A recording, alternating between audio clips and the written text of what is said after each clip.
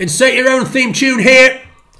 Thanks. For anyone who's a regular on here or listening to us will know that Nick says that. By the way, Nick says that every time. Yeah, and by the way, this is Nick. Hello, I'm Nick. By the way, that was Nick, and this is Carey Marks. And then after he says that, I then explain that he says that every time.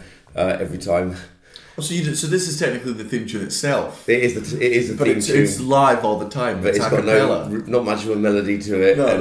It's not the most inventive theme tune anyone's ever had. I've not picked up on the words yet. Like it's not like a lot of pop songs. I haven't picked up on the chorus straight away. It would take me a couple of listens to be able to really nail the 30 seconds that have taken place so far. It's going to get better. I hope so. When do you think we should say who the third person talking is? Let's even guess him. Yeah. You can turn into a Guess Who. Depends how big the comedy fans they are. And even if they're big comedy fans, they still might not know who I am. That's very modest of you, really. Well, just in the sense that some of them are more. Depends what type of comedy they see. But if they see yours, I guess they watch good comedy. It's Daniel Sloss. Hey, that's my theme tune. Hey, I'm just. You put so much work into it as we have. Yeah, I think I got it from the Fonz. It's very similar, isn't it? Yeah, it is. But I don't slide into the room and I've lost punch the a jukebox or anything. Yeah. No, because I got sued for doing that. That was when I went into libel and copyright. But I'm not sure whether that's a true story or not. It's absolutely not. There's no way you could think. You heard this lie here first. That would be like saying exclusive. I got sued for saying dough after I dropped something. Right. In my defence, I dropped the dough. Yeah. It wasn't meant to be the actual catchphrase, but I can see why you got annoyed.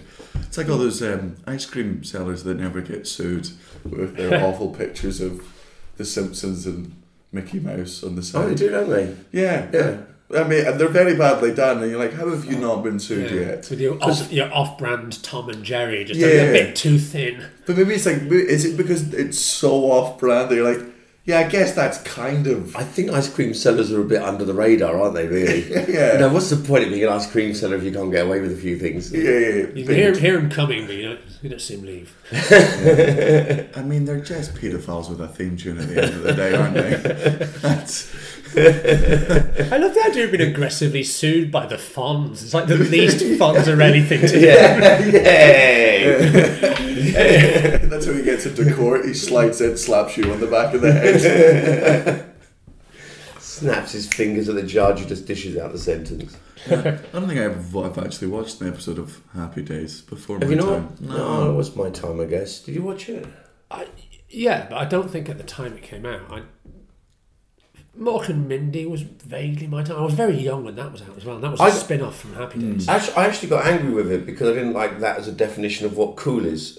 Because to me, cool was someone who doesn't try and be cool. This is my understanding as a child. I remember this childhood realisation going, that's not cool to dress cool and be cool and walk cool. Anyone who walks cool is trying too hard. That is not cool. You don't think a Jewish man pretending to be Italian is cool? That's a good point. We're gonna get the coolest guy in the world. Should we hire a Jew? Sure. I don't actually know if he's Jewish. I'm just guessing from his role in Arrested Development. I don't know. He plays the blues lawyer in Arrested Development. This is Name the Jews. Welcome to the new podcast. Yeah, Name the Jews. Jew or not Jew? Guess Jew. Guess Jew. Can you guess? No, let's not get into Jew puns. This can go on for ages. I know, There's so many Jew puns. It's like Cowboys and Indians, an innocent game now that used to be horrific. Everyone wants to be the Cowboys. Of course they do, because the other ones got genocided. We don't all recognise each other either. No? No, most. I recognise. I get a lot right. I'm probably better at it than you are. Yeah. Do you mean you choose I'm more not Jew to aware. recognise them? I choose. Like you're just ostracising. I choose not to recognise you as a Jew. There are still some Jew styles that I don't know. Yeah? Yeah, but I know most. But, you kind of get to know, I reckon, different types of Jew looks. Jew looks? Just some paint. Jew look is that Jew look is a shop that you get, lot of clothes from. It's just not as easy as black. It's not. That's what I'm saying. You can be fairly certain you recognise a black guy. Yeah, well... You can still get it wrong, but even then, Yeah. There's some... You could in Scotland, because there's 6 black people up here. Yeah. Which I want to clarify for me is not enough. This is not. Yes, I know. This is not a Brexit speech. I knew exactly where you were coming from. Can we all agree it'd be better if we were all black? If everyone was black. I don't think I could pull it off. I don't think the blacks would want me on side. Really? No, they'd want me on side as like an ally, but I don't think I think it would be, if I was like, I'm going to become black so I know what you went through, they'd be like, you do not get to adopt 500 years of, no, but come on. Yeah, it's the thought that counts, isn't it, really? No, it's the intention. it's actually not. Is it not? No, it's really I've not. got this all wrong. It's definitely the actions. Really? Yeah, apparently now the actions, if the actions are shitey, doesn't matter what your intention was. Alright. So I reckon we just stay white and you can stay Jewish, if you want. Why can you self-identify as a different sex, but not or a different gender, but can. not as a different colour? Have you not seen the Rachel Dolezal documentary on Netflix? No, actually, Daniel, I haven't. Oh, well, allow me to enlighten you. Dolezal Dolezal or something. She's... Rachel Dolezal, I think. Yeah, she was... You might have... you're not on the I haven't seen a internet, documentary, but I internet. remember her claim. Where did you get that from? I just feel like you're one of those old curmudgeonly people that's not on the Twitter or the Facebook. And you call them... I've heard of it. She was... Where did that assumption come from? I don't know. You've never sent me... like you aren't on it, are you? I thought it was ours now. You've never sent me death threats for horrible messages. Is that how you know people are on it? Yeah, that's how I know you have a house, because you always put the return address. And that's how I have you know you have a phone, because I get the text. But this is how Kerry finds out his death threats are too subtle. Yeah. He didn't recognise any of them. That's how I know you still read The Sun, despite what you say on stage, because I know that lettering on the... What story are you on about? Rachel, whatever her second name was, she's... Sorry, that wasn't very... What are you on about? Dolezal. She was a white American from America who grew up in an African-American suburb of somewhere, and she was part of like a charity for African-Americans, and she had like dreads and stuff, and there was just one day this reporter was just like, you're not black. And she was like, I beg your pardon? And he was like, you're not black. And then the pictures of both of her parents were both white. He's like, are these your parents? And she was like, yeah, but I'm black. And so then the internet obviously lost their mind because they were like, you are... And she refused to ever admit that she wasn't black. And the documentary on it was quite interesting. I mean, she's still not black. I'm assuming she was pretty dumb. Well, I mean, her intent... That is a stereotype about... Yeah. She said people. She said the same thing you did, which was like, if you can identify as a different gender, why can you not identify as a different race? Yeah. And both of her kids are... Well, a different gender from the one you present as, and a different race from the one you present as. The thing is that it really is kind of a constructed thing. I feel like you can't... Race isn't constructed. Race is constructed. Except in that, like, you can do the sort of absolute down the line kind of, all right, there's a history to Negroid, race. Mongoloid, Caucasoid, you can do that. And after that, how you're perceived. Like Barack Obama, we've all decided is black, although one of his parents is white, one of his parents is black, because society tells you that past this shade of the dulux color okay, there's a literal grey area. Right? beige area. But that's not the same as saying, like, if you've got a mind that if your brain has got female tendencies to it or male tendencies, whatever, it's not going to have a black side to it, is it? Well, that's because it's a fucking pointless social thing that we do. You can be born looking black from white parents. It can be it's pretty rare, and people tend to look at a milkman. But you know what I mean. But it can be recessive. Yeah, it can be recessive. I can see how someone who's grown up around black people might relate more to black culture. Yeah, would feel like those are my people. This is how I talk like this. Elliot Steele. That's a perfect example. Elliot Steele sounds like a 15-year-old black girl. Because he grew up in Croydon. It's an interesting document. I mean, I still, it's one of those ones where it's one of those social minefields that I just go, I'm going to largely just stay out of all of that discussion because I could already tell that most of my thoughts on this are going to be ignorant and not ignorant in the way that you're going to help me. It's not like it's not like a lot of times when I go in and I'm like, hey, I'm dead ignorant on this issue. Do you guys want to gently explain to me why I'm wrong? It's like, no, I have cap locks in the word fuck a lot. Okay, I'll just not dip my toes in then. Do you not think a comedian's ignorant thoughts are worth a bit more than ignorant people's ignorant thoughts? I do. Because they're funny, at least. I do. That gives them more value, doesn't it? Yeah. And I also think I'd rather hear a funny ignorant view than just an ignorant view. But I also think because comedians are doing it in a way like we're the court jesters, we paint ourselves as the fools. Like a lot of the time, the joke can be, wouldn't it be funny if I thought this? That's the joke. Here's a thought that's definitely wrong and incorrect.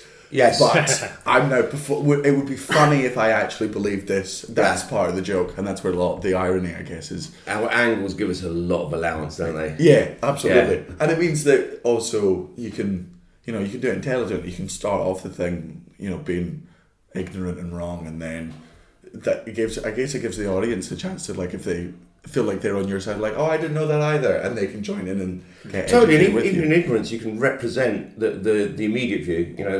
How most people are actually, who aren't well read on a subject, are feeling about it. I guess. Yeah. Sure. I thought you were going to disagree with me just because you do. No, I like the idea that a thought is worth more because it's funny. I like the idea. Oh, okay. Oh, that sounds like both these boats have a hole in them, but that one's got a cock drawn on it. Like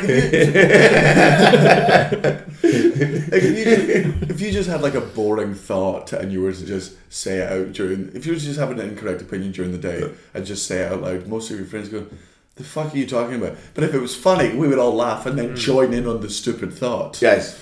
Yeah. Like, there's nothing funner than three comedians sitting around at a table and pretending that they believe that the earth is flat to somebody who doesn't know the other three comedians are doing a bit. Yes. Like that's because it's such an ignorant thought, and they're like, surely you can't possibly believe the earth is flat. It's like, well, why would it be round? The water would fall off. Like, if you believe in gravity, which you say you do, it directly violates what you Pancakes are flat, so why wouldn't the world be? Because you also think pancakes are round until you pick them up and then you flip them and look, they're not. Yeah. If you lived on a pancake, you'd believe it was round. That's because of the little lumps. Because it looks round from above, like a pancake. I think that's one of my favourite type of laughs is the one where you just... not laughs, but jokes is when you're just doing it to wind someone up. Oh. They don't know that they're being fully roped in. Right. You like a wind-up? I love a wind-up. You do love a wind-up, I really do love a wind-up. How long will you keep a wind-up going? Do you think there's a time limit for wind-up? Yeah. And do you have a rule? It's 5 minutes after I'd get annoyed. Because most people, by and large, most people... I knew there'd be an overlap. I'm just predicting the end of this podcast being, he doesn't like a wind-up at all! He really thinks the world is flat. I know a lot of people are a lot nicer than I am, so they can take their snapping points a bit further on than mine is. So, does it stop when they've realised it's a wind up, or do you ever keep it? Would you keep a wind up going after they've said it's a wind up? Yeah, absolutely. Well, especially if the thing they believed was so fucking stupid. Like if I managed to convince you of something genuinely moronic. Right. Kai Humphries on me once, and this, in my defence, we're in Vegas, we're very, very hungover, and we have a game that we play, which is if you just say a lie confidently enough and in conversation, you can normally get the person to agree with it. And we were walking down the street and he just went, "Do you know Vegas is the only man-made city?" And for 3 seconds I was like, "Oh really? That's really for fuck's sake." Yeah, he started trying some of those with me in Australia, but after a while I don't believe anything you say. Yeah. That's it. You've ruined Which is a good rule to have with them. We'll just keep it going. Have a guess. You're summing us by talking about us. Kai Humphries appears whenever you say his name. Stop bringing me back. Can I try something? Gemma Atkinson.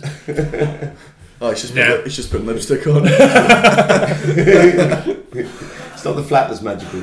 Oh, I see. You just say any name in this weird room. That's why all the mirrors are covered. Right, Gemma Atkinson.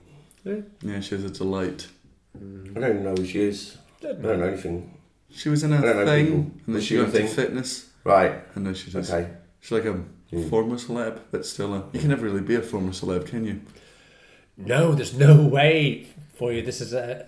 I think Dave Gorman's mind obsessed. Well, he's not obsessed with it. He brought it to my attention, though. The way that the press treat you when you're doing absolutely the right thing. I am no longer famous. I guess I'm being a gardener now. And then they go, look at him now, gardening, how he's fallen. Well, from grace. Yeah. You're just doing a job like you're meant to. I'm sorry, I'm going to shut the door because that idiot's going to shout lots.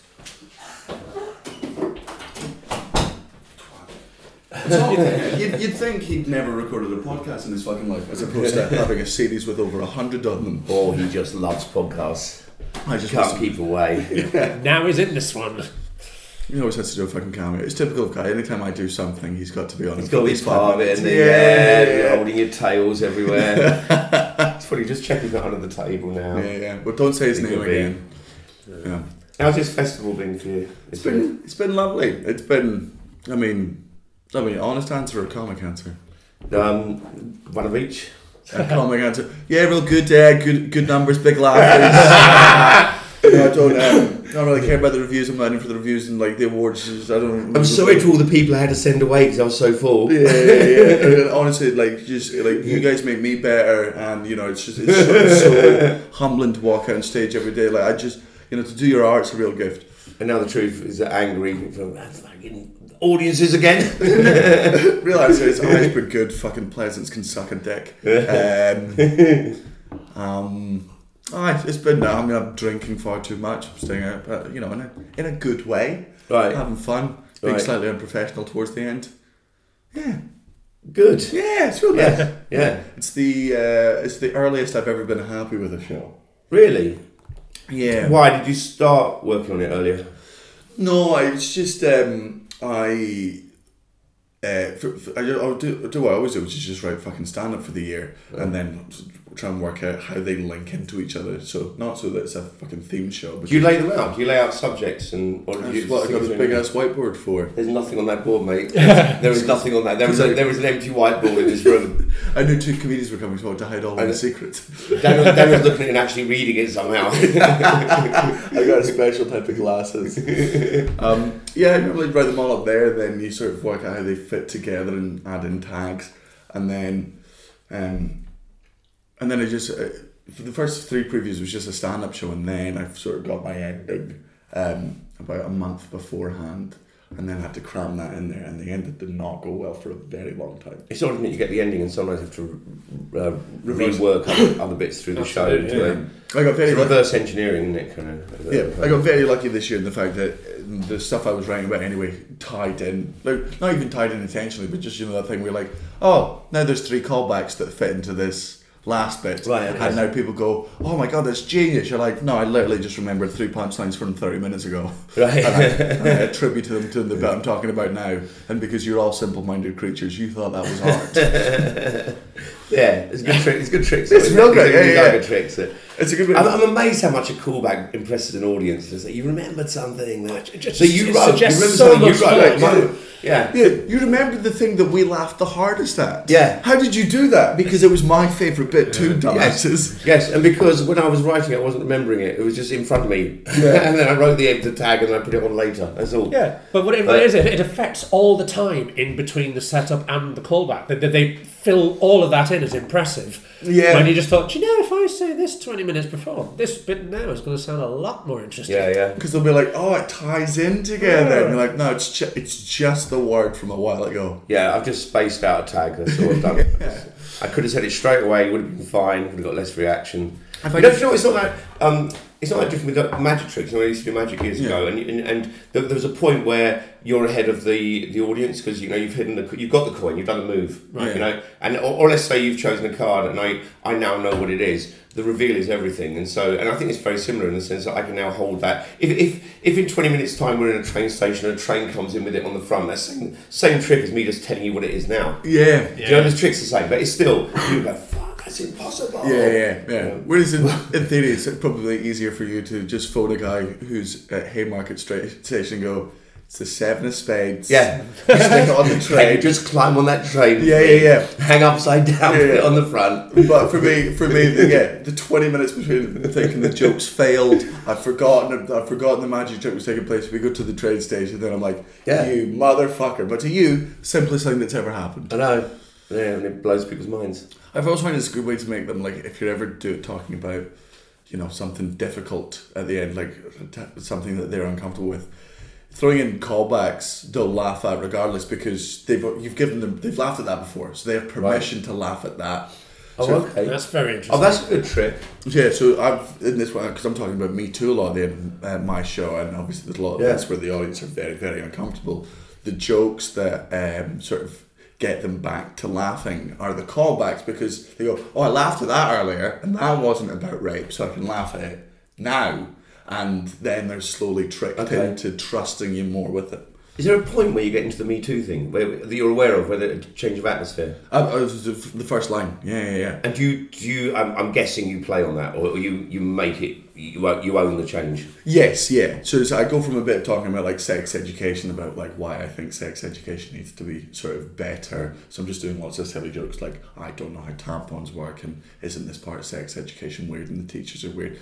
And then they try stuff on you, isn't that right, guys? And then the line is, one of the main reasons I think sex education needs to change is because look at the current sexual climate we live in. And it goes from everything to just, and then you just let them sit there. And you're like, no, like, I didn't make the awkwardness. You've chosen to, Yeah, that's the reality already. Basically, because they don't know where you're going with it. Because the second you talk about it, they assume it's going to be... at the victim's expense, or people just get so sensitive around those sort of subjects because they're worried about who you're attacking. Why did you decide to talk about it this year? Because I know, we're all working common. We all know people in this industry that have been sexually assaulted. It's very, very common. Yes. And in my show this year, one of my friends was sexually assaulted by one of my other friends. And it's more about the male, because my stance on the Me Too when it was happening, like, this looks important, but clearly I'm not involved. Like, I'm meant to be at the back of the march, supporting, and suddenly realising that maybe that's not enough. And it's kind of thrown at you at that point. Someone who, when somebody... And it's totally unreasonable to expect a comedian to ignore something massive that crosses through their life, right? So, yes, I that was one of my justifications for myself for doing, because obviously I know a lot of people will be doing stuff about Me Too and stuff.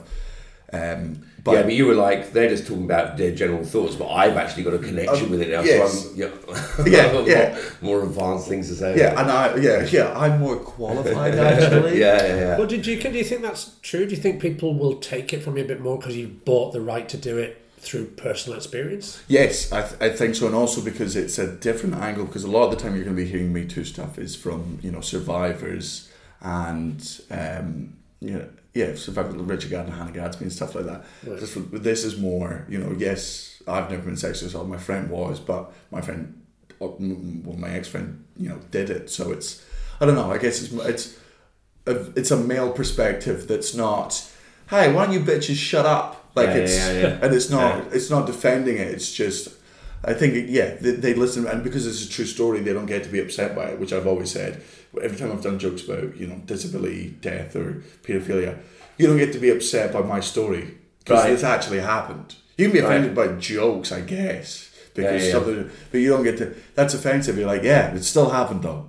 So it would be disingenuous for me to not talk about it on stage if it's always on my mind. Did it have a personal effect? It must have had a personal effect on you. It happened to a friend of yours, and it was a friend involved. Yeah, I knew the guy for 8 years.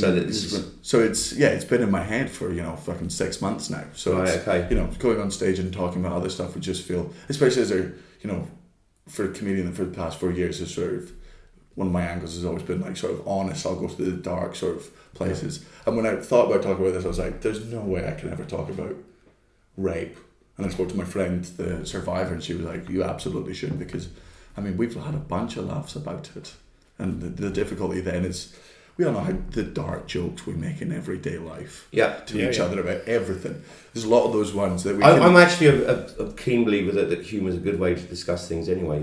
I do not get this And I think it's weird hearing it from comedians. I think it's so disrespectful of our business to believe there are areas where comedy's not allowed to go. You know, rather than seeing comedy as actually there should be more discussion about how to use comedy rather than to be afraid of it, because it's a very interesting and positive way of discussing, I think. Yeah, I think it is, and it's people. I think people seem to think that whenever you make jokes about something, they think you're either devaluing it or making fun of it. And you go, no, it's to briefly. You can laugh at something and then still take it fucking seriously. Well, I think we can laugh and cry about exactly the same thing. But you can get over something and still take it seriously. Yeah, and keep it in perspective, so you know this is conversation. This is not. There's not a rape happening right here. It's a conversation about it, and I think humour does all that. You know. So yeah, very valid as far as I'm concerned. But I can still see the public who've got this want a simple rule very often. You know, everyone is making fun of. Yeah, as a stop. You're attacking that thing. You go no, and I'm also not making light of it. I'm making jokes about the thing while still taking it seriously. But it's also to say something is never funny. I think is to give it far too much. No, it's obviously your reaction to the news anyway. You know, it's how it's affected you. And if you can make fun of an illness or anything else, you know, obviously I did a show about the heart attack, but if you can make fun of something like that, you can also make fun of how bad news is affecting you. So it's all valid. But you've talked about quite a few subjects on stage, haven't you, that are controversial? Yeah. Well, not necessarily controversial, but like the taboo hot topics. I've done death, disability, religion, obviously. Paedophilia, right? I never thought I'd get to rape. I always thought that was one. For a couple of years, I was like, you know, I believed that people could joke about rape on stage. I just chose never to do it myself because I was like, don't have an experience in it. So, you know, am I adding any new light or interesting angle towards this at all, or am I just going to be making rape jokes? And I was like, I'm just going to be making rape jokes. So I just elected not to. Also, because you know you're going to go from zero to rant, aren't you? Yes. It's not going to be a one-liner, is it? Yeah, I know my comedy. Mine's is, you know, it's long form, it's, you know, and here's the bloody point here, and then also here's a silly dick joke. And, I know my shtick. Yeah. And then this happened this year, and I was like, I mean, if there's ever a chance to attempt it, then now's it. And it went awfully for 4 fucking gigs. Yeah, wow, because there's always that stage in the getting through a difficult bit of material to make it work, but when you've got a subject that you know is, get this one wrong. Yeah. Sometimes the best stuff, I find the best stuff, like stuff that you can't really run in a club, because it's not that rhythm.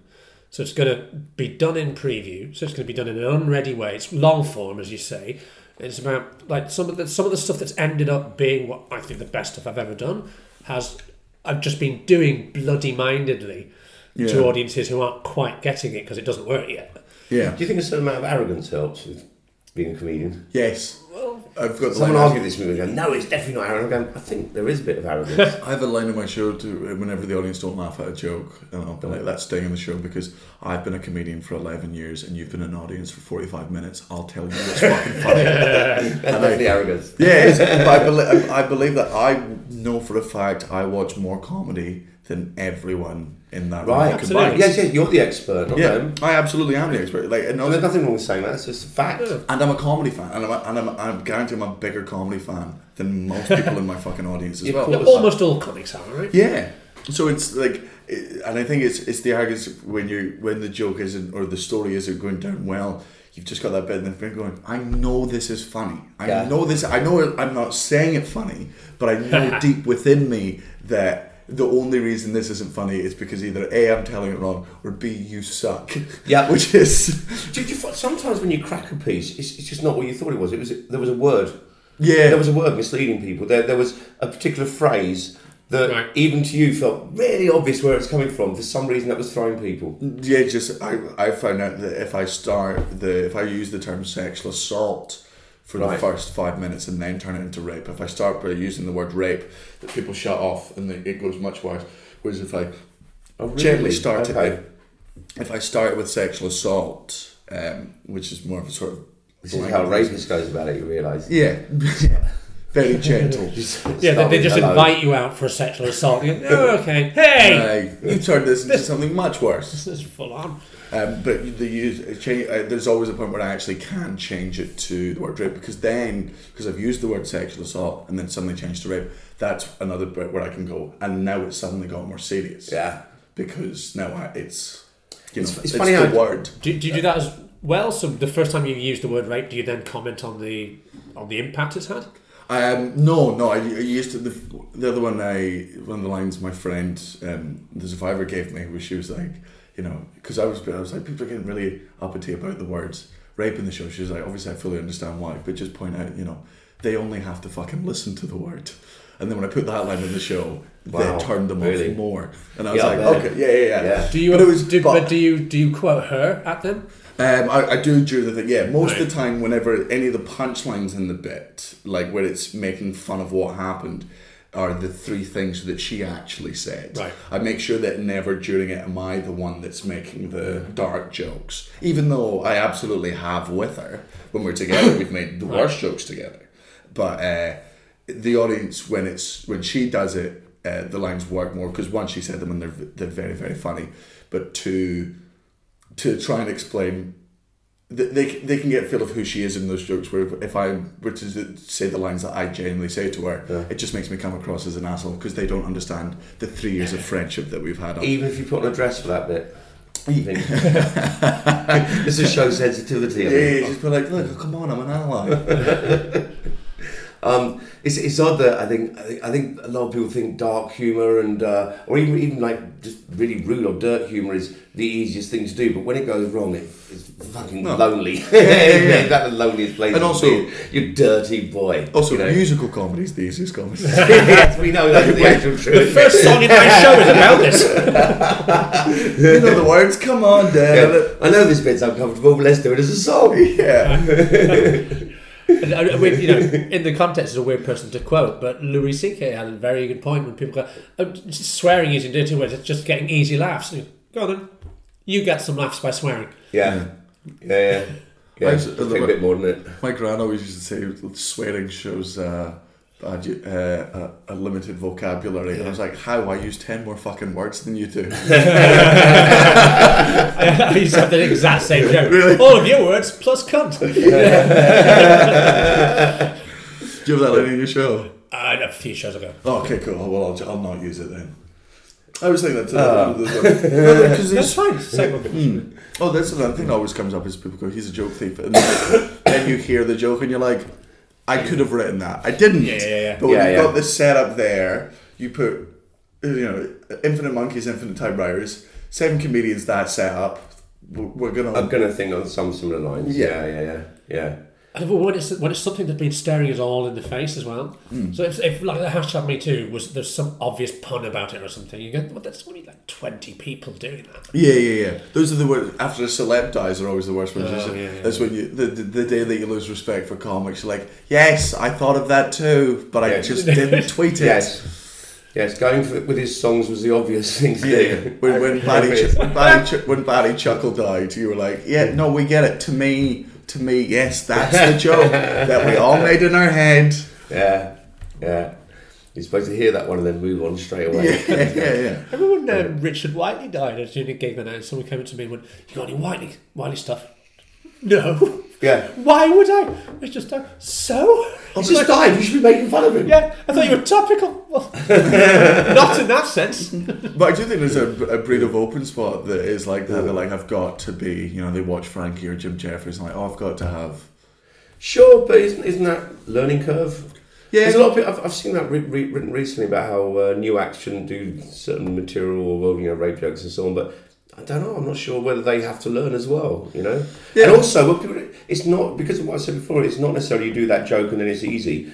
Those jokes can really fuck you up on stage. They can then kill you the rest of your performance. They can be the end of that moment, So I think there is if I did a comedy course, there would be a section on rape jokes. Yeah. I think if I took the course, because I think there's a lot to learn from doing jokes that actually can cause upset. How to approach them, how to, like the stuff you're saying, how to be aware of which words lead you in and so on. Yeah, and also it's especially with jokes like that. I don't care if I intentionally offend you because I intended to do that. But you don't know. I mean, of course, that's the worst part, isn't it? Yeah. So that's the problem with a lot, and I think the problem with I would argue 90% of fucking rape jokes that are done by comedians that can't do them is the punchline is rape, which is lazy and largely so unless it's comes from a mile out. It's normally not pull back clever. reveal, I was the rapist. Just shit, lowbrow stuff, or it's making fun of the victim or whatever. But to say that rape is never funny is to, negate fucking everything that, like, Richard Gadd's done, and Hannah Gadsby, and Sarah Silverman, and Tig Notaro. Like, there's countless comedians who've done rape jokes that are excellent It rape covers jokes. subjects, yeah. But obviously here it's, so the whole thing is, it is one of those trigger words, because for some people who have survived rape, just saying the word will make them regret and go back to that fucking moment, and that's the risk you run every day. But what I will say is I've done this show 25 times now, and obviously in every single one of my shows at least 30 or 40% of the women will have some experience in sexual assault, and I still haven't had a complaint from any woman yet. Have you had walkouts during it? Yeah, but yeah, of course, yeah. Right. But not walkouts, not aggressive, not aggressive. This affects me. Walkouts, walkouts of like, I just don't think middle Tories. Yeah, Tories that they're just. It's more likely to be, isn't it? Yeah, it's, of course. It's Tories who's got a friend of a friend of a friend of a friend, and they're being offended on their behalf, right? As opposed to, I've had so many. The reason I've kept doing this bit, and it's one of the wankiest things in the fucking world, but it feels important. Right. I've had so much feedback on from survivors saying thank you for that bit, which is now means I'm now going to. The second I got 3 of those, I was like, oh, well, I don't give a. Give me as many complaints as you want. Like I know I'm doing this is right now. Yeah. So it's given the confidence to sort of go with it. I mean, I'm still going to fuck up one day, and there's always going to be one, but that's a lesson I will learn, and perhaps I should do, because if I get it wrong, I should be corrected. Yeah, correct, yeah. Like if somebody goes, you phrased that bit wrong and it upset me, and if it makes sense, I'll go, yeah, okay, yeah, I understand why, and I'm sorry. Right. I've not had to do it yet. Do you think a good comedian has to be prepared to upset a few people?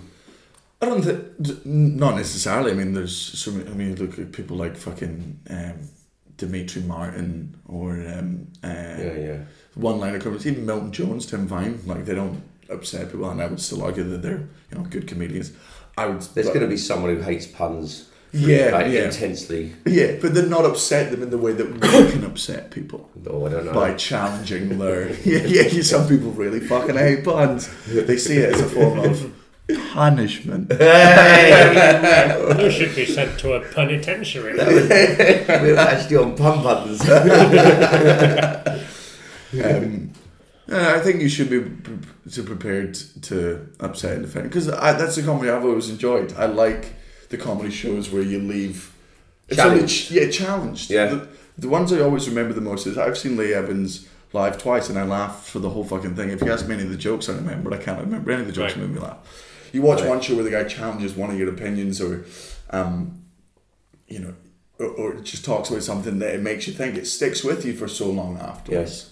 Like I remember, Jim Jeffries sets more than I remember Michael McIntyre sets. Right. I probably laughed hard at both, but it's because Jeffries came in and then probably challenged a bit more. Or... Yeah, I think me too. Do you find that most of your shows have one solid meat subject in it then? That's like it might be a rant on ex-girlfriend or something, but there's one piece that kind of defines the show. Every year, yeah. It's done. For me, yes, but I think for the audience sometimes, no. Like there's some bits where, like I'll always, the way I refer to my shows are the following. There's the Dead Sister show, which was dark. It was about my sister dying. Yes. There was the breakup show, and that was the bit where I've caused 500 breakups. Last year was the paedophile show, and this year's the rape show. Yeah. But to people, the dark show they were like, that was about your family. And then the breakup show was about, it was a love letter to single people. The paedophile show was about being a sociopath. And this show's about masculinity. So the defining bits for me are always the bits at the end, but you can never tell what bits the audience stands out for them, because sometimes they give you more credit than you're ever due. They're like, all yours ties in together this year, and I'm like, sheer fluke. It's one long story. It's not. It's a narrative of years. I planned this. I sat down and planned this 6 years ago. Yeah. I was like Sherlock Holmes. I was just in my mind palace, and I was like, this links there. I was like doing a bank robbery. I had red wire going to red wire. I'm trying to solve this fucking mystery. This is where the treasure's buried. No, I went, the end of that joke, fits into this joke with this very shitty link that none of you know is a shitty link because it made you laugh. So you forgot that it was a link. You're too clever for this. 10 yeah. years' time, the last show will end with the first word you started with 10 years ago. And we realised we're back to the beginning. People done that, like, you did a callback to a show 2 years ago, and I'm like, no, I wrote the same joke. I mentioned my sister again. It's not a callback. That's an amazingly loose definition of a callback. Yeah. Just you go, yeah, but you spoke back. It's like, It's a good reason for a show to have. Sometimes I think a show is so precise in what it's saying, it doesn't allow the audience to add their own belief about what you were saying. You know what I mean? There should be a little bit of obscurity because then I think people do this with shows all the time. You know what that show was about? And they start telling you shit and you go, oh, I watched the same show as you. I thought it was dick jokes. Yeah, that's what I thought, yeah. I think, a lot of the time people give you much more credit, and I'm not going to fucking correct them. Yeah. Like, if you think I'm much smarter than I am, and that's the story you're peddling, fucking crack on. Because I'll tell you, in my everyday life, I'm pitching a very different narrative. Yeah. I'm just going for the jokes. So, other subjects, are there certain things that draw you? I like the darker stuff. I remember and I didn't normally, but I remember the first time I got a laugh out of my sister's death, just getting that really, just being like, oh, this is fun. Right. Like being able to have that, because normally we associate silences as a comedian badly, because silence is normally, I've made a joke and they've not laughed.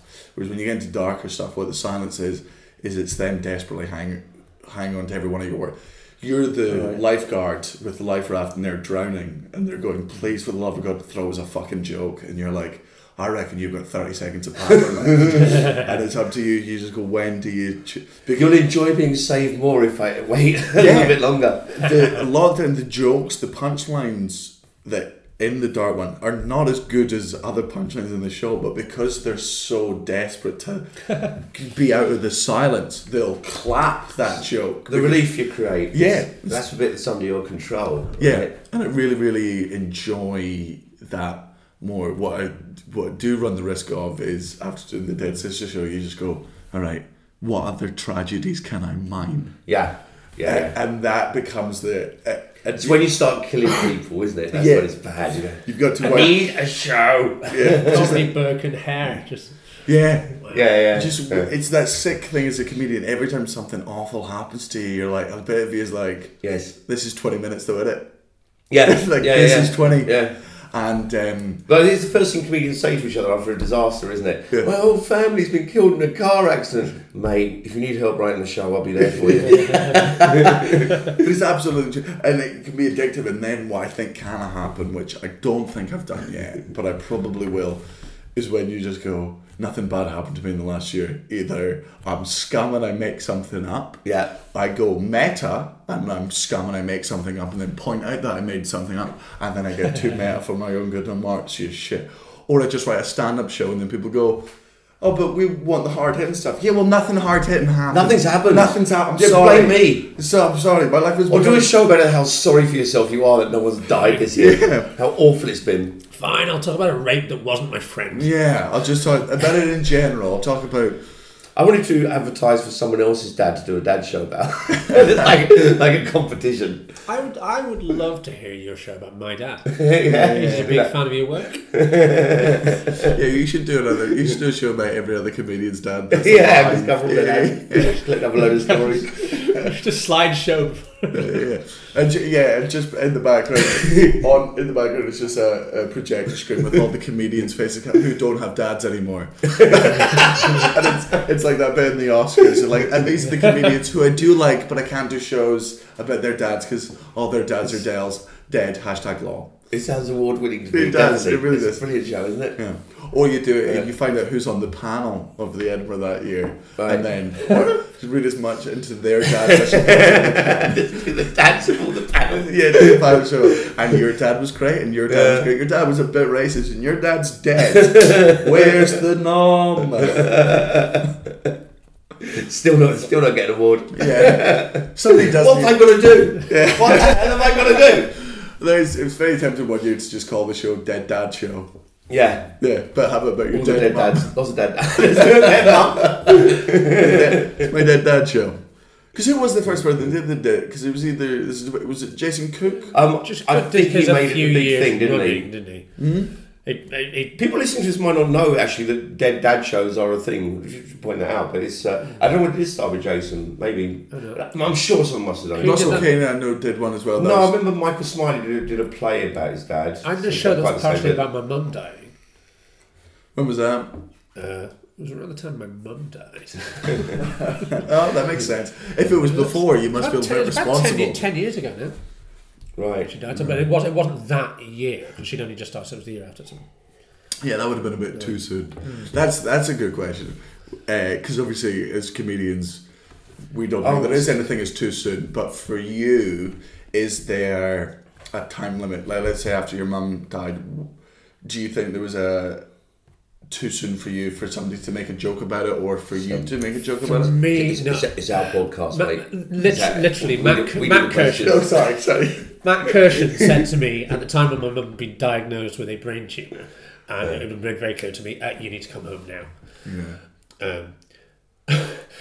He said a little while after that phone call, right, so the answer to the question of when Nick's comfortable joking about his mum's brain tumour is 30 seconds. I can't remember what the joke was. But There's one where no one else will take it from you. I remember buying the suit for the funeral, and the girl in the Wood Green Marks and Spencer's going, and if there's any problem, you can bring it back. I went, like, if she wakes up. And the woman just stared at me, and I went, oh, I'm so sorry. I'm allowed to do this. You can't laugh. yeah. It's not fair. You know what? There's some humour, but just when my dad was dying with cancer, and there were people around the house who couldn't say the word cancer, and they were going, the C word. How he's got the C word thing. He's got the cunt. Yeah, he's got He's got the cunt. He's dying of cunt. He's dying of cunt. Oh God. Then the Macmillan nurses came around and they were just like cancer. And it was such a relief. I think what comedy does is the same thing. It just gives you that relief. People are actually naming it, saying the thing rather than Just people leaving your family home going, he's got cancer of the vagina. Yeah. He's got cunt cancer. He's got the 2 C's. It could be. It's unusual. But it could Is be. that what they mean when they take 20 cc's of?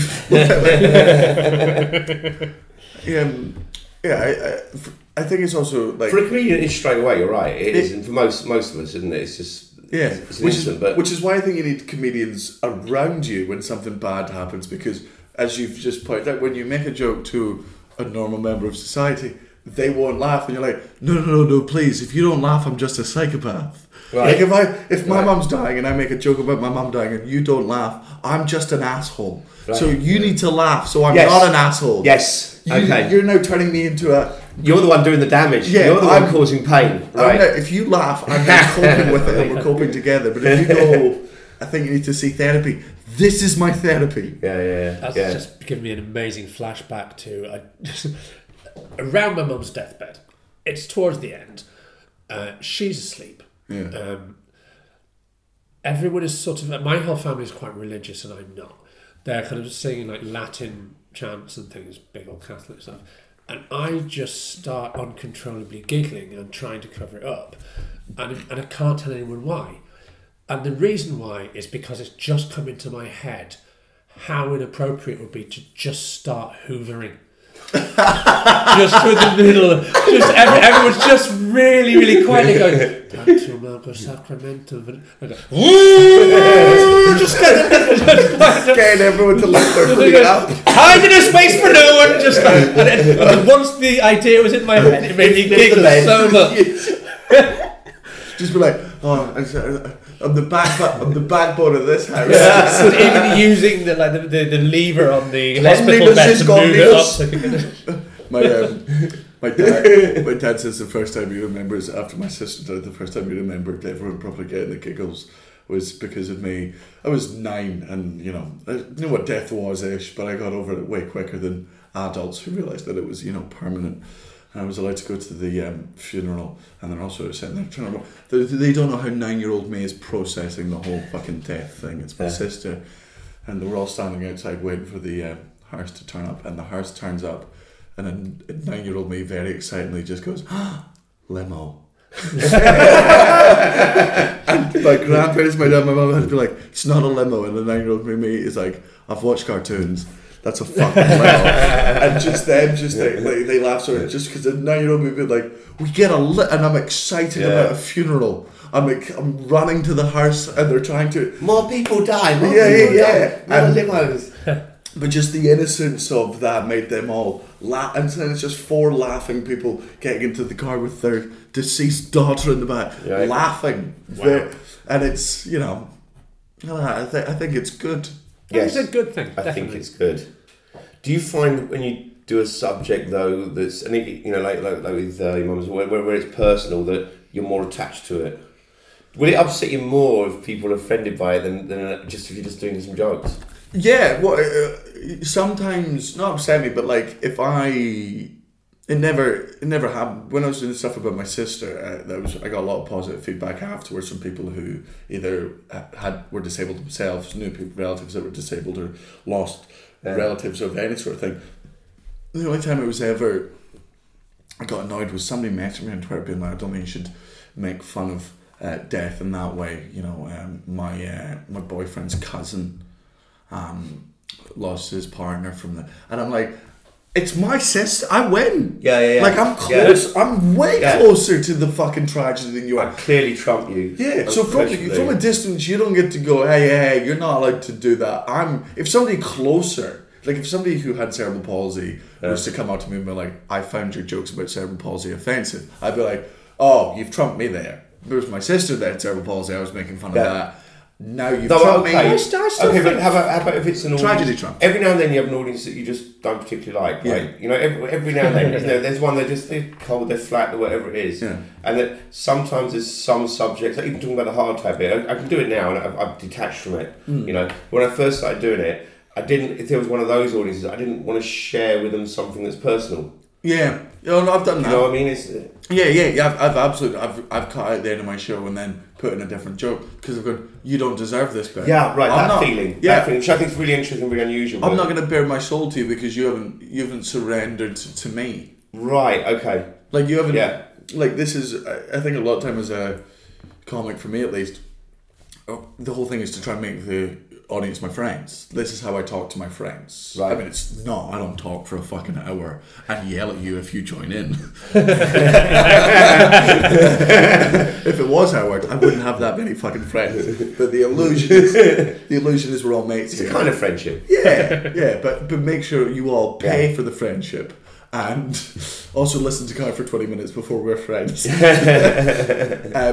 yeah, it's like if I'm being fucking personal, because I trust them to, if I'm going to bear open, or at least be perceived to bear open my soul and be raw, you can't just fucking come in with a knife and be like, nah, go back to the dick jokes. Sometimes you get an audience. I had one this year, just an audience that even their mother couldn't love. The kind of an audience. So I just don't like you. You don't want to say it to them. There's nothing I can do with you. Just wherever I try and pull it. And I'm also not going to give, like, you've not laughed at all the jokes I like, so I'm not going to give you my gold. Or you won't even laugh at me pointing out the difficulty of the evening. Where it's not quite working. That's a really shit audience, isn't it? When you can't even have fun with the fact you can't have fun with the fact. Yeah, they're not even self-aware.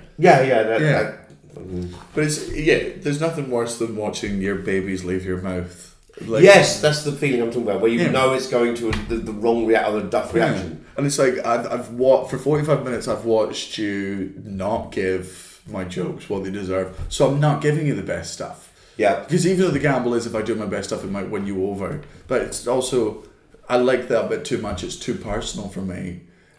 Yes, and you fucking don't deserve it, and it's fully up to me whether I've definitely had that feel. You're cheapening the memory of something important by selling it to these dickwads, and that's not what you're doing by making it into comedy material, right? Making comedy material means that you're being vulnerable in a sense. But at the same time, there is a detachment with a piece, right? Eventually, you've said it enough that you can just But I still wouldn't do the bit about my mum to like a weekend crowd in a comedy club just to try. I think that it'd have to be quite a special night for me to go, I might even do that. And I don't do it anymore anyway. It's a long time ago. But I almost guarantee at least one day on my tour this year, I'm going to cut out the end of the show. Right. Just because I know we're going to be in certain art centres and little areas of the fucking UK that I don't want to go to, and the reason the art centres can be good gigs is because they're lovely theatres and they're run by lovely people. What's unfortunate is a lot of art centres are supported by pensioners with loyalty that we've never seen before. They'll just, because they love the local art centre, they'll come see anything that's on at the local art centre, which means they then come see my show, which talks about it. And they're like, this isn't theatre, it was never theatre. Those people are unwell, I think. That to me is as insane as I love reading, so I read books and traffic signs and the back of foreign cereal packets. Well, that's not, those aren't the same thing. You don't you're just bored all the time. Go to the theatre no matter what's on in it. It's just insane. I also don't think the older generation have got an excuse that they used to have, because they came from, like, go back last century to, you know, with more conservative times, the influence of the church and everything. There's no excuse anymore. Everyone's hearing subjects being discussed. It's not the old comedy anymore. It hasn't been for a long time. Yeah, but they've. And it's also, I'm their age range as well. Do you know what I mean? Or they're just the age above me. They don't have that excuse to go, you're not supposed to talk about this. I don't know where it comes from anymore. Yeah, people go, I'm upset by that. I was like, well, my grandparents weren't, so why don't you all shut your fucking mouth? Yeah. I kind of feel when you gave the example of I'll get something from, what was it, like my cousin's brother's boyfriend died. Of who do you think you are that makes you that should even be? But do you know how many people died in Aleppo the other week or whatever? Just why does you having some tenuous connection to this matter more at all? Well, it's also the thing about death, which makes no sense why it's such a touchy subject. It's like everyone, the most common thing in the world is fucking death. We all know someone that died. People go, oh, you can't talk about that. My mum died, and you're like, oh, did she? How very fucking unique. Yeah. You must be the only person in the fucking world who's got a dead relative. So I'll just mind step around you with my fully alive family and friends who follow me everywhere, because my family's immortal and my friends are immortal. You're the only person ever who suffered a tragedy, so I'll just back off. Can we go back a bit? Just tell me what it's like having a mum. What's a mum? Mum. It's been so long. Parents. I've just always been. Yeah, I just did. Yeah, death is. That's it. Yeah. It's not. Yeah. You are not. It's the least unique thing in the world. Death. Yeah. Which is why it's amazing that it's so fucking taboo. It's one of the taboo subjects that I don't get why it's taboo. If I understand, with like sexual assault, disability, stuff like that. It's not necessarily as common. It's certainly not as common as fucking death. But people are less offended by those jokes than they are for the most common thing in the world, which is, it's literally every second someone dies. Yeah. Like during this little bit, 45 cunts have died. Yeah. It's the guarantee. It's the only thing people are actually good at. And that person complaining, the irony is, the only death you could talk about that wouldn't offend him would be his. Yeah, and it'd be the one I actually found the funniest. Be the one I'd be genuinely grateful for. I get it if someone not complain, but I would get someone being upset if they went, I found your show very uncomfortable because my mum died in this theatre and was killed by your identical twin. Yeah, you're like, I could see that would be quite hard to sit through. But again, you shouldn't have gone to see it. Still, it wasn't me though, was it? It was my twin. Yeah. My fucking twin can't stop me talking about things. He's doing shit like that. Yeah. Oh, no, how many subjects he's closed down. Yeah, but you failed to mention that it's a female twin and we're not identical. So I don't see why you're so upset. Oh, it's the name, I get it. It's just a friend of mine who's called Twin. Yeah, my parents only prepared for one, so they'd only come up with one name. Daniel, what's the second one called? Just Twin. Just Twin. Just Twin, we hadn't prepared for it. Called Control.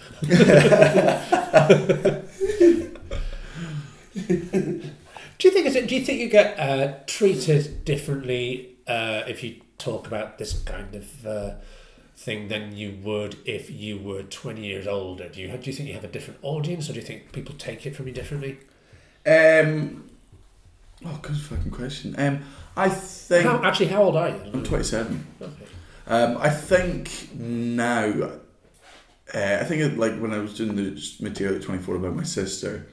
It was that whole thing of like, he's only 24 and he's talking about this sort of stuff. And I'm like, she did die 15 years ago and I've been making jokes about it since then. So really, you're just getting my gold.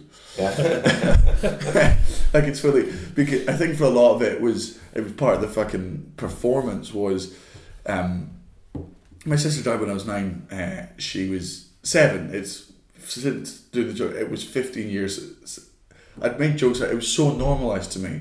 Yeah. I was even making jokes about the fact whenever I mention my sister died, people get and I'm like, it happened so long ago. Like she's been, dead for twice as long as she was alive, and as long as I remember, I've dealt with it. But then going back to it on stage, in the performance, I made it seem like, a lot. Of course, yeah. The Var and performance stuff. is itself immediate. Yeah, so they thought it was like this, they thought it was a sort of touchy subject, and it wasn't. Like people were like, you must be reliving it every day, and I was like, yeah, in a way, but it was kind of a nice way of fucking reliving it. Here was this person, not that I'd forgotten about, that I hadn't thought about every day for years, and then suddenly doing it on tour, I was thinking about her every day, a lot more. But I think the audience weren't expecting, because a lot of my material before then was just happy, cheeky, chappy shit, and then it suddenly went into this personal, dark shit. And then I think since then it's just they trust me now. People that have seen me before, right. I've bought the right to talk about. So, all right, part of the way you bought the right is through experience, right? Yes. People know you're an experienced comic, but how about do you feel with age, as you get older, you can broach subjects in a more authoritative way or anything, or that there's... Not authoritative way, but with more... Not authoritative. I don't think my age in number matters, but I think my age in comedy matters more than that. Okay. I think 11 years in comedy, and doing 10 Fringe shows and all this sort of stuff, I can now talk about. Just I have the skill. Right. Okay. It's not a right. I know the skill set I have. Yeah, so don't know. I can talk about more difficult stuff now. I think it's extreme ones. Jen Brister was a guest a couple of podcasts ago, and she said a very similar thing, that she thinks one of the reasons she's doing the subject she's doing now is not because they never interested her, but she's now good enough to do it. Yes. Yeah. Yeah. There's something. It's like old school fucking RPG games, right? Finding a sword that requires you being a level 11, but you're only level 7. Yeah. I've had plenty of jokes in the past where I've had to revisit them because I tried them when I was 5 years in, and they just upset the audience. And suddenly when I visit them now, they're funny because I know how to broach them. It's like, oh, I'm fine. I've leveled up enough to do this. You've got a load of skills at you and tools on hand. Do you think there's a point where you're going to become too good? I can't talk about that subject. I'm too damn good. I've got too many options. I fucking hope so. I love the idea you get asked this every interview. Yeah, everyone wants to know. Yeah. You think too close to the sun, Icarus.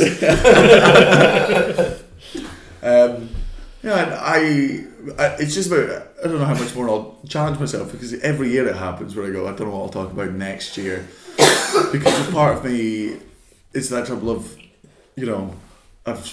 every time I've broached a difficult subject, I've done it well, and the audience have liked it, and it's become a very good show that I'm proud of. But you're putting the pressure up more and more yourself. Put the pressure up more next year, and this year, I really never thought I would ever joke about or talk about sexual assault on stage, and now to be doing, a 15-minute bit about, and I've said this to my friend, survivor, was like, I honestly don't know what's next. Cannibalism. Yeah, cannibalism. It's or sexual assault again, but just done through dance. Yeah, what's the next fucking tragedy? What's the next thing that's arguably off limits? You kill someone on stage. Oh, I mean, I would love to. Yeah, it's got to be finale, though, isn't it? You can't murder and then carry on doing some knob jokes afterwards.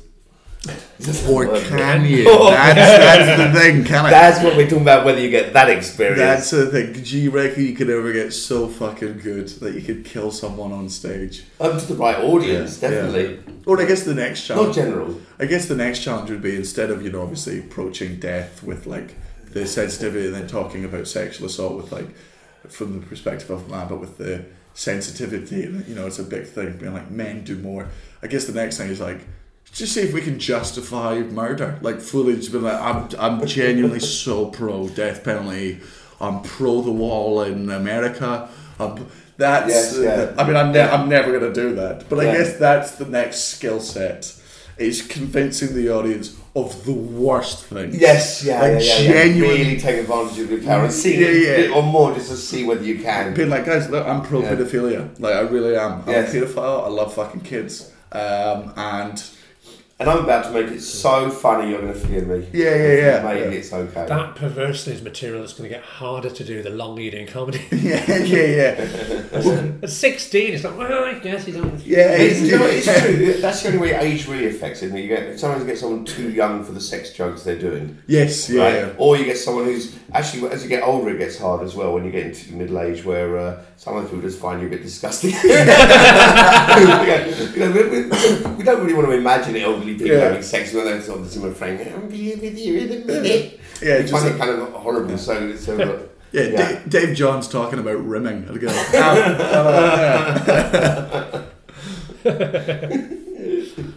he wouldn't hesitate.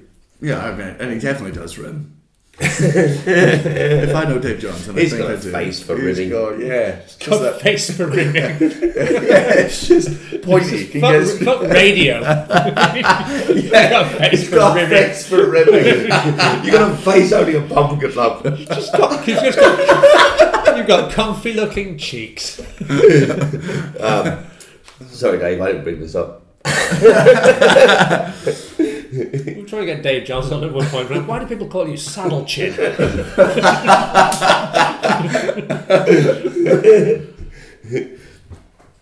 When's the tour? Tour is end of September.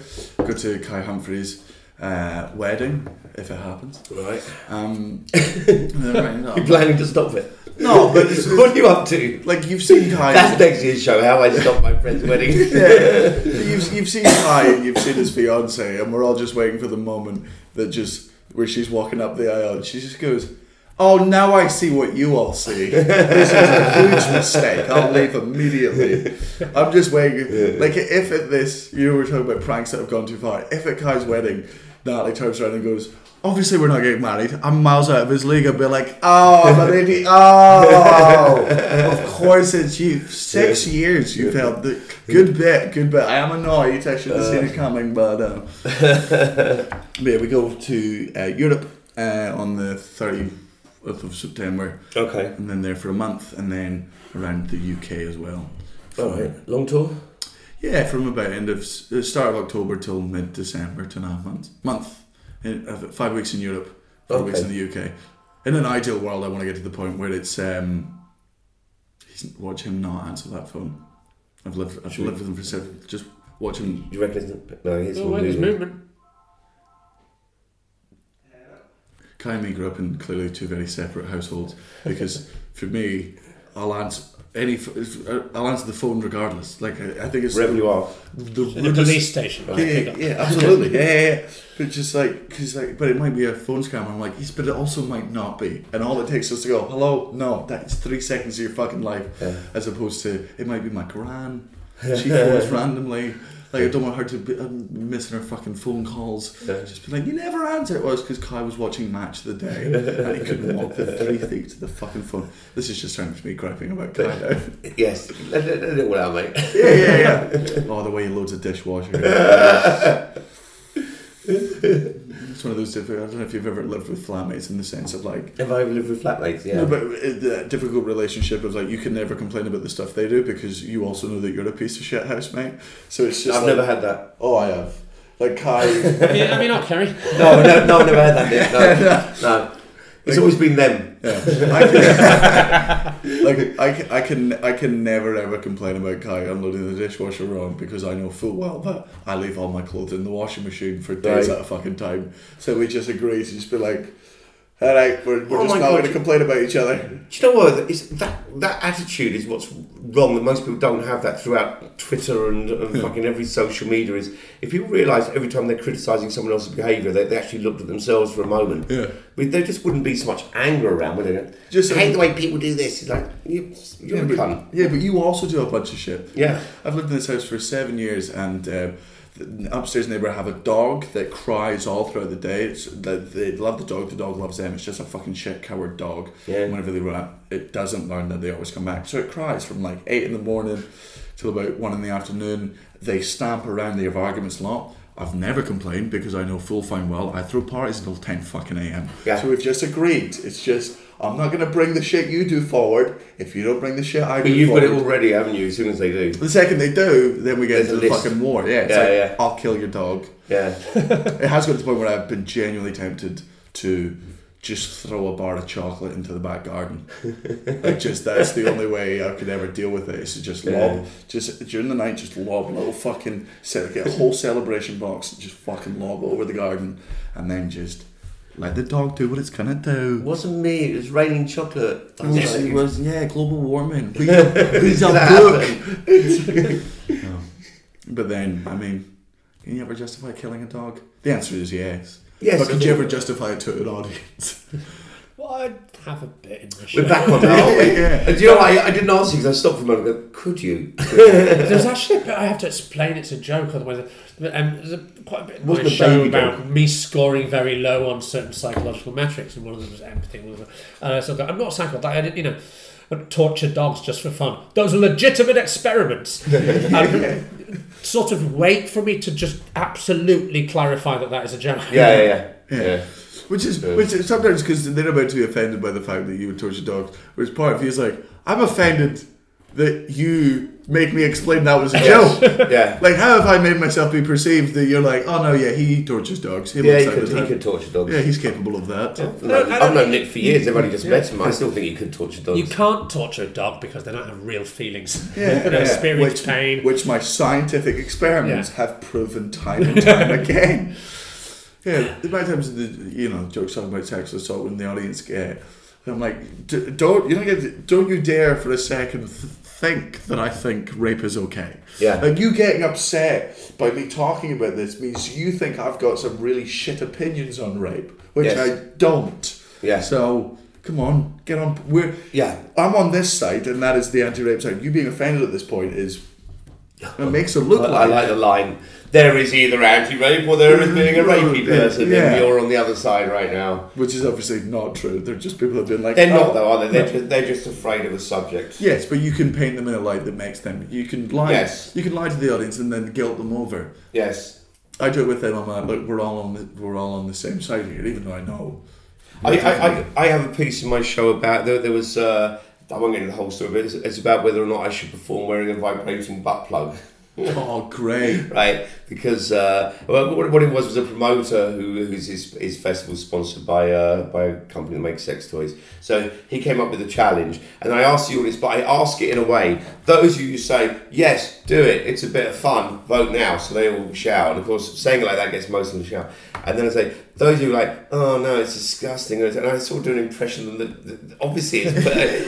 I'm not representing them going, no, actually, Kerry, in the modern age, it's not a very sensitive We thing think to be doing. it'd be uncomfortable. I'm here with my parents. So I just Yeah, I totally. also came to see a comedy show with jokes, but that's not the way you paint I it. could represent them in a way that makes it totally cool for them to go, no, don't do it, but I don't know. There you go. Or are you going to be like, this is you.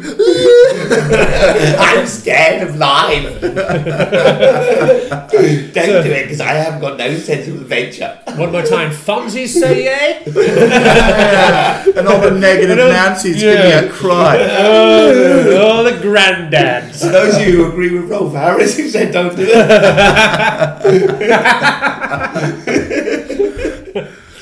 So Ruin it, Rolfs. Ruin it, Rolf. would you do it? So we're talking about is getting audiences in charge of the vibrator. Yeah, there's a remote control. Yeah. So I've got so the one idea for is that women. you pass the remote control out, and because people like interactive entertainment, right? Yeah. So Is this not just the more sexual version of Joel Dommett's confetti cannon? It's just when you start getting into the really like the dead mum stuff, and they just turn it up to 3,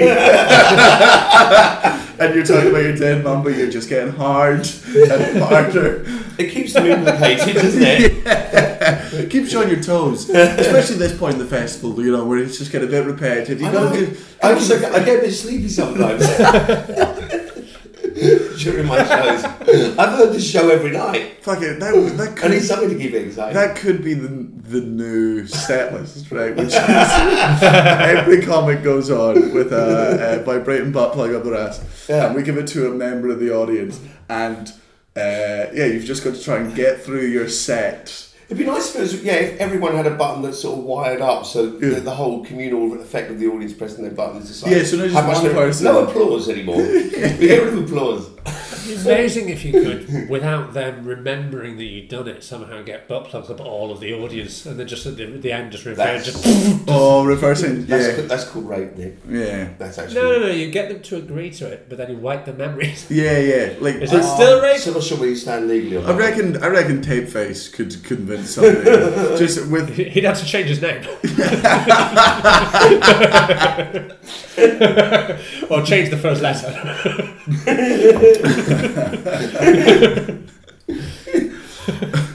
You better say you've got one. I've got not one for the ladies. I've got one of the What? one of the vibrating parent remote control things. So it like goes down their pants. Right. And then I've got the controller. Okay. So a girl that I'm saying, we bought it. It's great fun. It's a real. You suddenly realise what an evil dictator you'd be. When you suddenly got all the power. Because I'm like, this is just be a fun, sexy thing. But because I'm a comedian, I don't do it as sexy. Yeah. There was a girl that I'm saying we were out, and it was her idea, and I was like, great. And she was fully expecting me to like just do like sexy points. I just waited and just didn't do it for ages, and then she went into buy gin, and I was there and just be like, it's just funny when you're talking to people. It's not about being sexy. I'm just really trying to annoy you now. Or just to punish, you know. Yeah. You're eating crisps too loudly.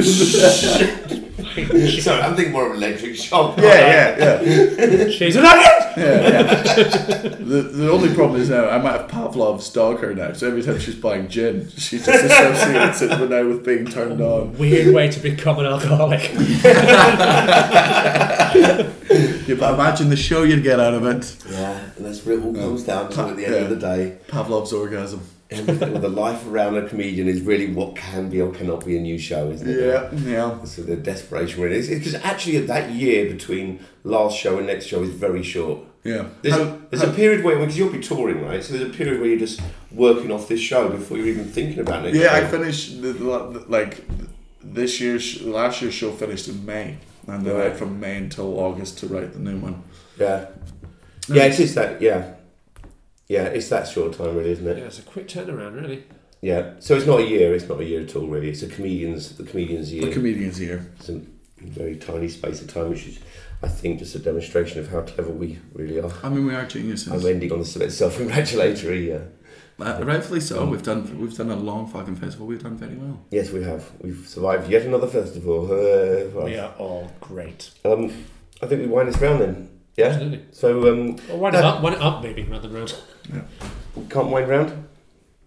You can if you like. Hey, baby. The door's about to burst anyway. We're just ending. Daniel, thank you very much for being on the podcast with us. Thank you very much. It's been lots of fun. Love to have you. I have 2 Netflix specials coming out on September the 11th. Despite repeatedly telling them, please don't release them on September 11th. And they're like, but it's your birthday, it'll be fun. I'm like, yeah, but that's not the reason people remember that day. And then the line I said that they didn't laugh at was like, you cannot release 2 things that might bomb on September 11th. How old were you in 2001? It was my 11th birthday. So you were the age when a wish could come true. Yeah, no, and I feel bad. It's what I wished for. 9 years of wishing for an X, but nothing. 1 year I wished for 9/11. Sod's law. Yeah. Thank you, Daniel. Thank you. Thanks for being here. Thanks very much. Woo.